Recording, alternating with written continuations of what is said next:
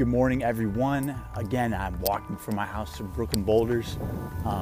My goal to post podcasts each day, short and sweet. So today, I'm going to talk about a story of how I got into mountain biking. Ironically, I'm from Florida, South Florida actually, which is the flattest part of Florida. And that's right where I got introduced to mountain biking. So, growing up, I was really big into golf. I played a ton of junior golf. And I did a lot of fishing too, but I wouldn't consider myself like the most outdoorsy person. And then senior year of high school, I believe, maybe could have been the year, winter break, my freshman year of college. My friend Ben Tweedy and I were hanging out during winter break. I'm like, hey, we need to do something cool. We need to do something extreme. So in 1 week, we got introduced, he introduced me to mountain biking at Markham Park in Sunrise, Florida, which is near Fort Lauderdale. We also went skydiving in that same week.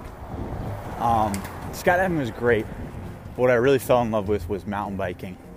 You show up to Markham Park, this massive park, green everywhere, huge trees. There's a jet ski park, there's frisbee golf, there's a remote control airplane park, but my mecca there is the mountain bike park. It's about 12 to 14 miles of trails, made, I believe, of an old landfill, or potentially from the lakes that they dredged there. They took all the dirt, piled it up, and it's beautiful switchback single track trails. And obviously Florida is much more flat, so you're not gonna have huge climbs and huge descents. It's more up, down, but my favorite part about it is it's very feature heavy.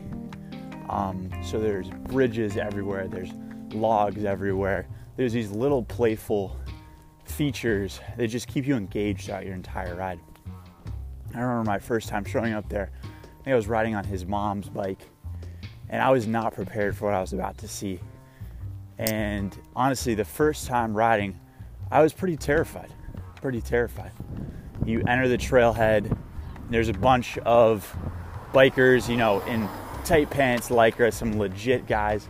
There's also some very laid back, entry-level people, just like I was at the time. And I was not prepared for the culture that I was going to see there. But after the first day, I was absolutely hooked. I knew I wanted to come back.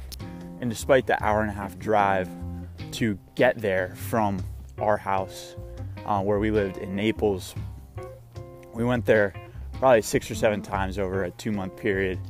And I just can't tell you enough how much I fell in love with it. That's kind of the story of how I got introduced into mountain biking. South Florida, by my friend Ben Tweedy, one of the most ironic places to get introduced to mountain biking. I'll tell you, wherever I travel now, and especially living in Boston now and doing some mountain biking up here, when I go back there, I just have so much fun because it's just such a condensed area of trails compared to the more natural trails that are up here. And it feels much more like a community down there versus up here. I oftentimes feel like I'm just finding these random trails, which are natural and fun, but kind of isolated, different than where I got introduced. So I'll have more to tell you about my biking obsession and my biking story in future episodes, but for now, that's how I got introduced. Peace.